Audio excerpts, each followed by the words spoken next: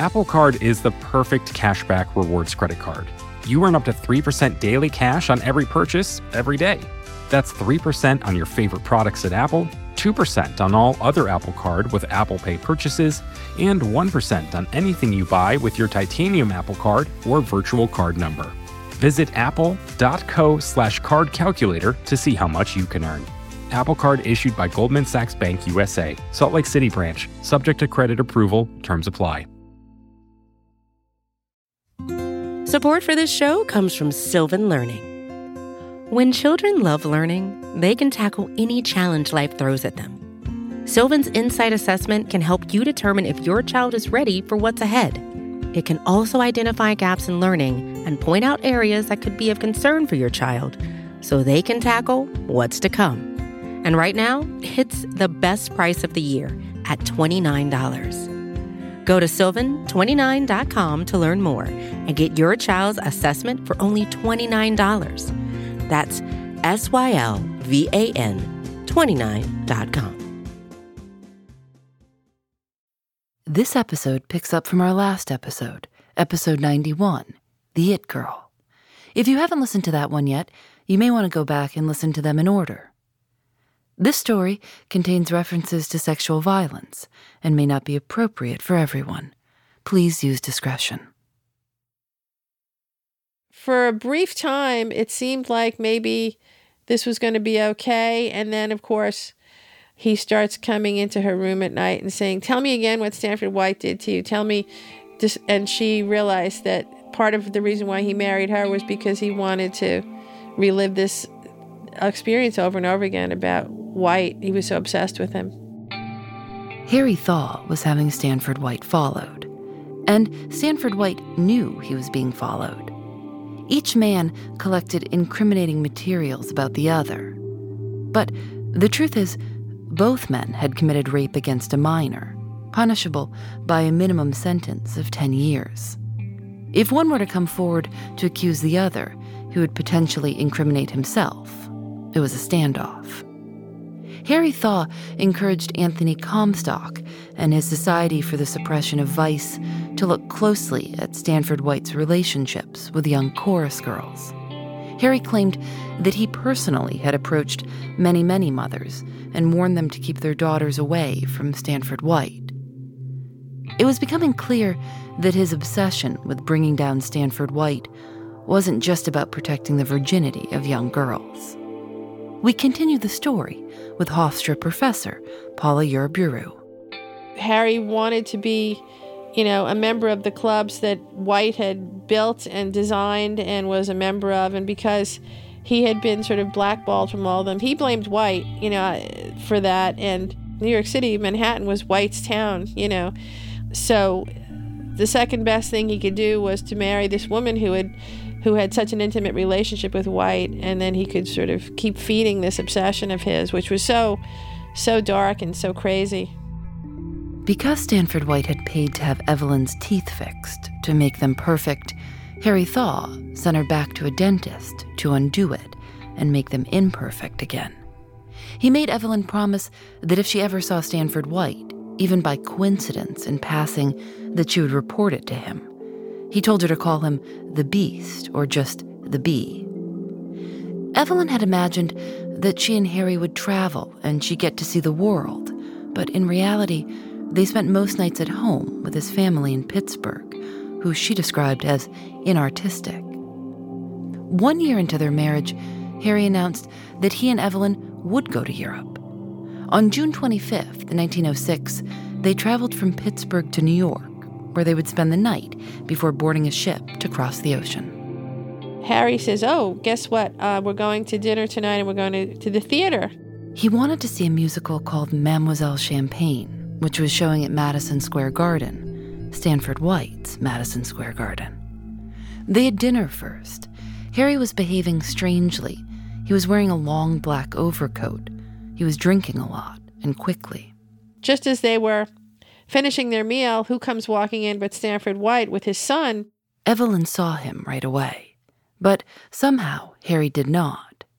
She tried to act completely normal and keep Harry from turning around, Stanford White and his son went outside to the restaurant's terrace, and then Evelyn realized that she might get in trouble if she didn't tell Harry. She wrote on a piece of paper, "The bee was here, but has left." Harry read the note, and then he ordered champagne, left a large tip, and he and Evelyn went to Madison Square Garden. When they first get there, before the show starts, Evelyn looks, and much to her relief, Stanford White is not in his usual seat because he was the designer, the creator of the garden, and so he had his own special seat, but he was not there, which she was happy about because she imagined some sort of really ugly confrontation between the two of them if it ever happened, and she really didn't want that experience.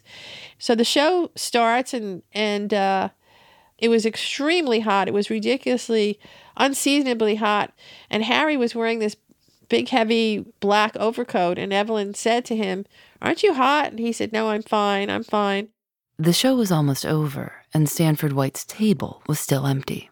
Suddenly, the elevator doors open in the garden, which is this beautiful rooftop theater, and suddenly, who gets out of the elevator but Stanford White? Some people in the audience applauded for him as he crossed the theater and took his seat near the stage. He was there to see a young chorus girl he had been pursuing. She was new to New York, and he described her as looking like a little peach. Evelyn asked Harry and their friends if they could leave. So Evelyn gets up, and she and the two friends and Harry ostensibly are walking towards the elevator when she turns and sees that Harry is not with her. She's trying to see where he could possibly be, and Harry was, a few hundred yards away, walked up to White, and point blank shoots him from about a foot away. 3 bullets, one in the teeth, one behind his left eye, and one in the shoulder, in front of 900 people. He died instantly, in the building he designed and put on the map, in the middle of a song called "I Could Love a Million Girls." People thought it was part of the show. Some members of the orchestra were confused and continued to play their instruments. Harry reportedly said, "I did it because he ruined my wife." And a New York fireman actually stepped forward and asked for him to give up the gun, which he did, and smiling, and was taken away then to the police station in the Tenderloin area. And Evelyn says, "My God, Harry, what have you done?" And he says, "I've saved you. And I've saved the girls, the young women of New York." And Harry thought he was doing some sort of, he thought he was a knight in shining armor. The New York Tribune quoted a cab driver as saying, "I always thought that fellow would be killed sooner or later, but I thought it would be a father that would do it, not a husband." I'm Phoebe Judge. This is Criminal.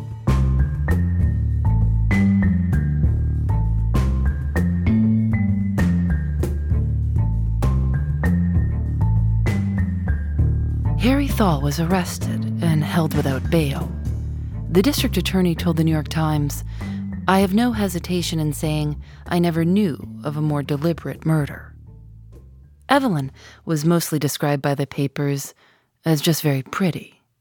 One paper described her as looking like a baby deer. Another said her head, quote, sat on her faultless throat as a lily on its stem, and that her mouth was made of rumpled rose petals. I don't think Evelyn ever thought that Harry had the courage, or whatever term you want to use, to do anything that drastic with White. I think she might have worried that there was going to be some sort of, ugly scene, some sort of, verbal scene, but I don't think she ever thought that he would have the nerve to shoot White, but he did. After that night, Mademoiselle Champagne was a huge hit. Not because people wanted to watch the show, which was apparently quite bad, but because they wanted to see the scene of the crime. You had Thomas Edison rushes to get a version of the murder, the rooftop murder, into the Nickelodeons. Like 2 weeks later, you could go to the Nickelodeon and see the reenactment of this murder. It's in this Edison film. And then the Thaw family commissions their own film. And then you had the newspapers. There were something like 28 newspapers in New York alone. The Herald, the Journal, the Daily News, the list of newspapers goes on. And it was front page news for 2 years. And of course, despite the fact that Thaw was the killer and White was the victim, the face of the murder trial was Evelyn, because she was going to be a witness, a star witness, and she was the center of it all. Harry Thaw and his mother made her testify. Their defense strategy was unusual. The lawyers wanted to argue not guilty by reason of insanity, but the family was adamantly against that. And so they came up with a compromise. Harry's attorney described it as the, quote, species of insanity which makes every American man believe the honor of his wife is sacred. He called it Dementia Americana. For it to work, the jury had to be able to put themselves in Harry's shoes and to be disgusted by Stanford White. For that to happen, Evelyn had to take the stand and testify that Stanford White raped her. She didn't have a choice. Mrs. Thaw controlled her finances, put a roof over her head, and warned her that if she didn't do this, Harry would die in the electric chair. Evelyn testified for several days, speaking in excruciating detail. The district attorney, William Travers Jerome, bragged to reporters that he couldn't wait to cross-examine her, that he would, quote, tear her limb from limb and exhibit the interesting remains triumphantly. He showed the jury a photo of Evelyn on a bearskin rug, wearing a kimono. He asked why she'd accepted so much money and so many gifts from Stanford White. He asked why she attended his notoriously wild parties if he was such a monster. The trial testimony was printed in newspapers. It was so shocking that President Roosevelt tried to have it suppressed. He said the full disgusting particulars were preventing people from concentrating at work. Keep in mind, this is 1906, 1907, and people are not talking about sex, much less getting on the stand and talking about riding naked on a swing and riding naked on Stanford White's shoulders and photo shoots and having to wake up in this mirrored bed. So all of this was just incredibly, incredibly salacious. No one had ever heard anything like this before. And the Thaw strategy was, it didn't even matter if what was said was true or not. It was just the fact that Evelyn said it to Harry, and that made him crazy. So they called it a brainstorm. Harry's mother paid several alienists, the precursors to psychiatrists, exorbitant sums of money to explain to the jury how it was possible for Harry to be perfectly sane before and after this temporary brainstorm that compelled him to defend his wife's honor. So that was their strategy, and it worked because, amazingly, even though he shot White in cold blood in front of 900-plus people with witnesses and everything else, it was a hung jury. The district attorney couldn't believe it and vowed to have a second trial, which happened a year later. In the course of, a year between that trial and the second one, where they have to go with the insanity plea, it's almost like everything broke open and suddenly it's the modern world. The public are not going to be fooled by this mask of, the knight in shining armor or any of that old stuff, the old Victorian morality clearly is out the window. And so it was really quite amazing.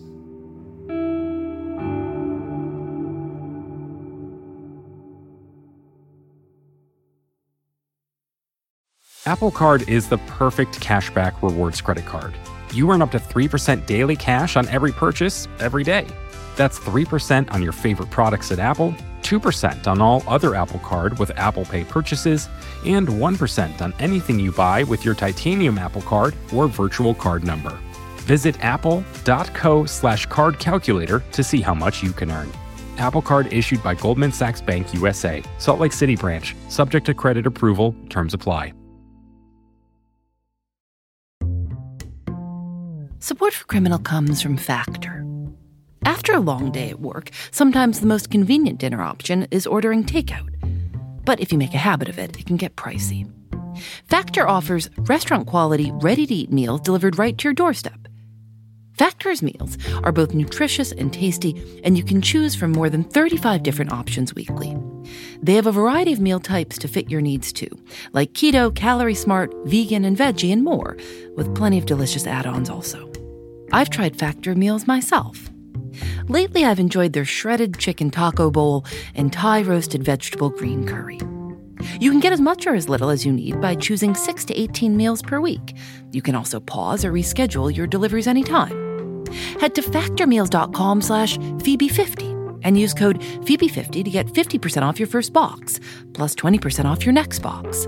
That's code Phoebe50 at factormeals.com/Phoebe50 to get 50% off your first box, plus 20% off your next box while your subscription is active.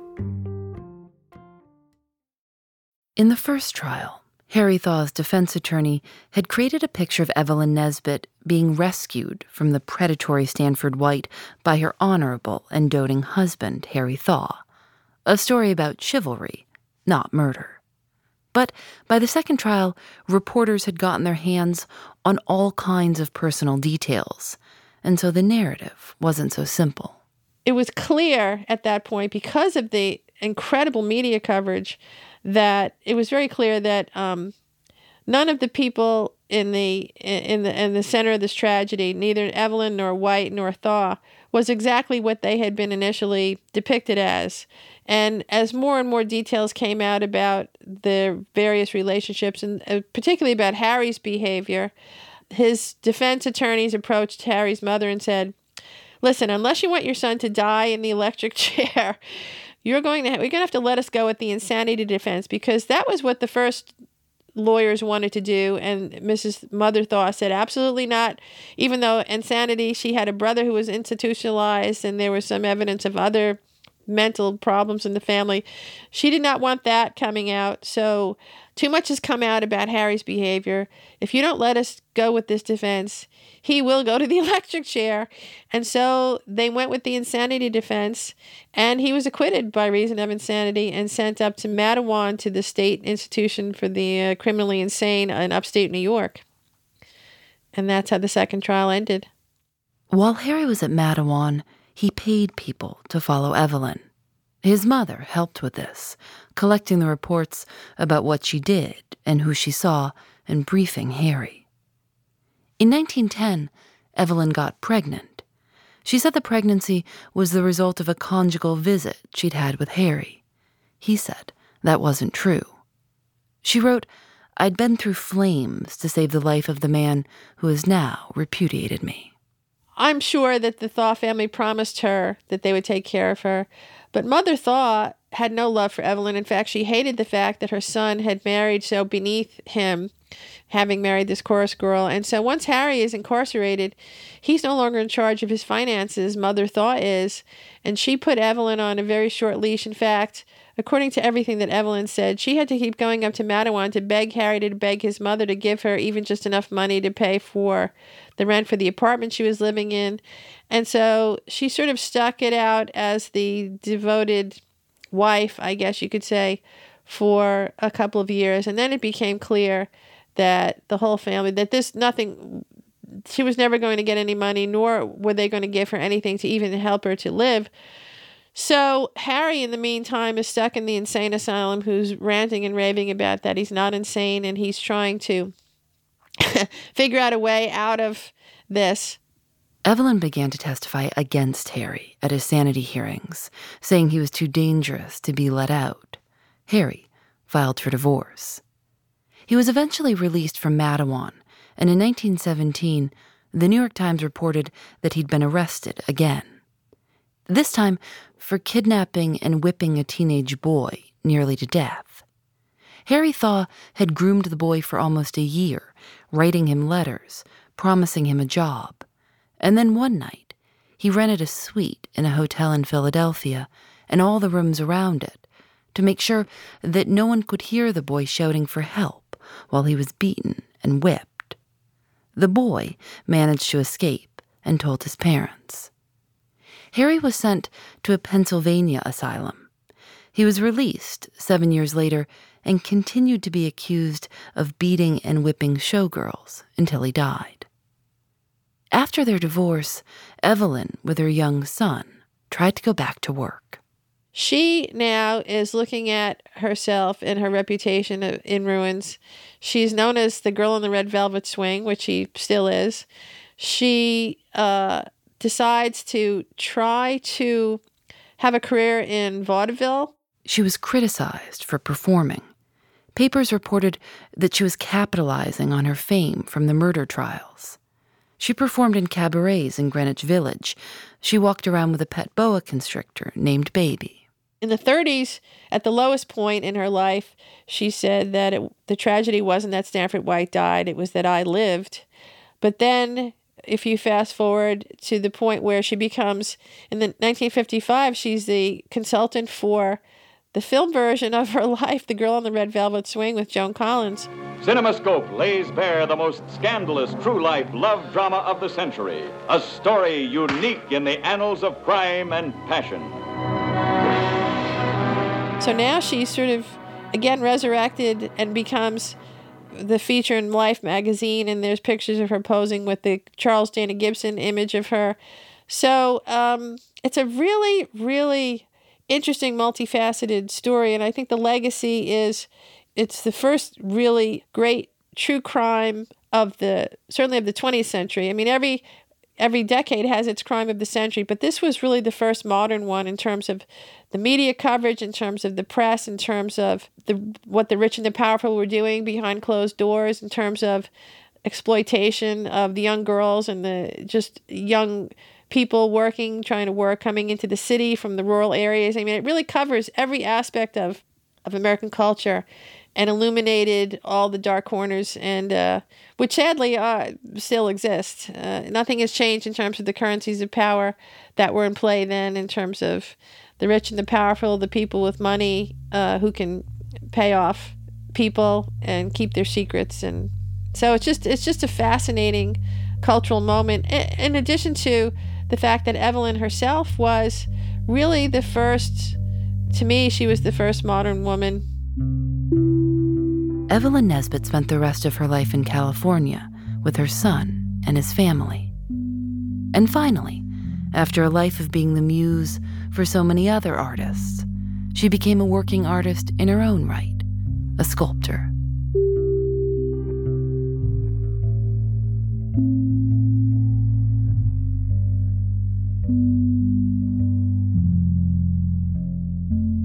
Criminal is produced by Lauren Spohr, Nadia Wilson, and me.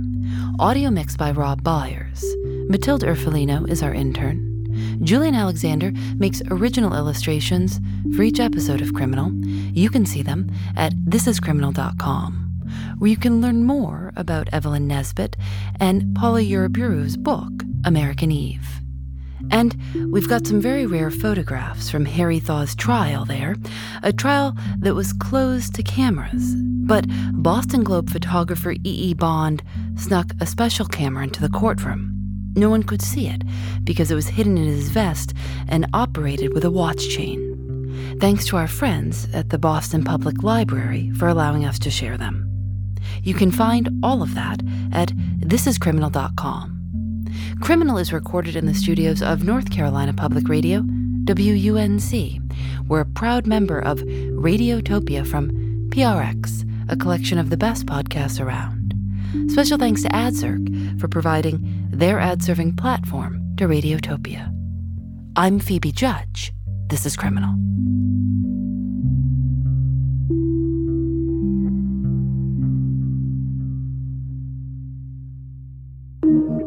Radiotopia.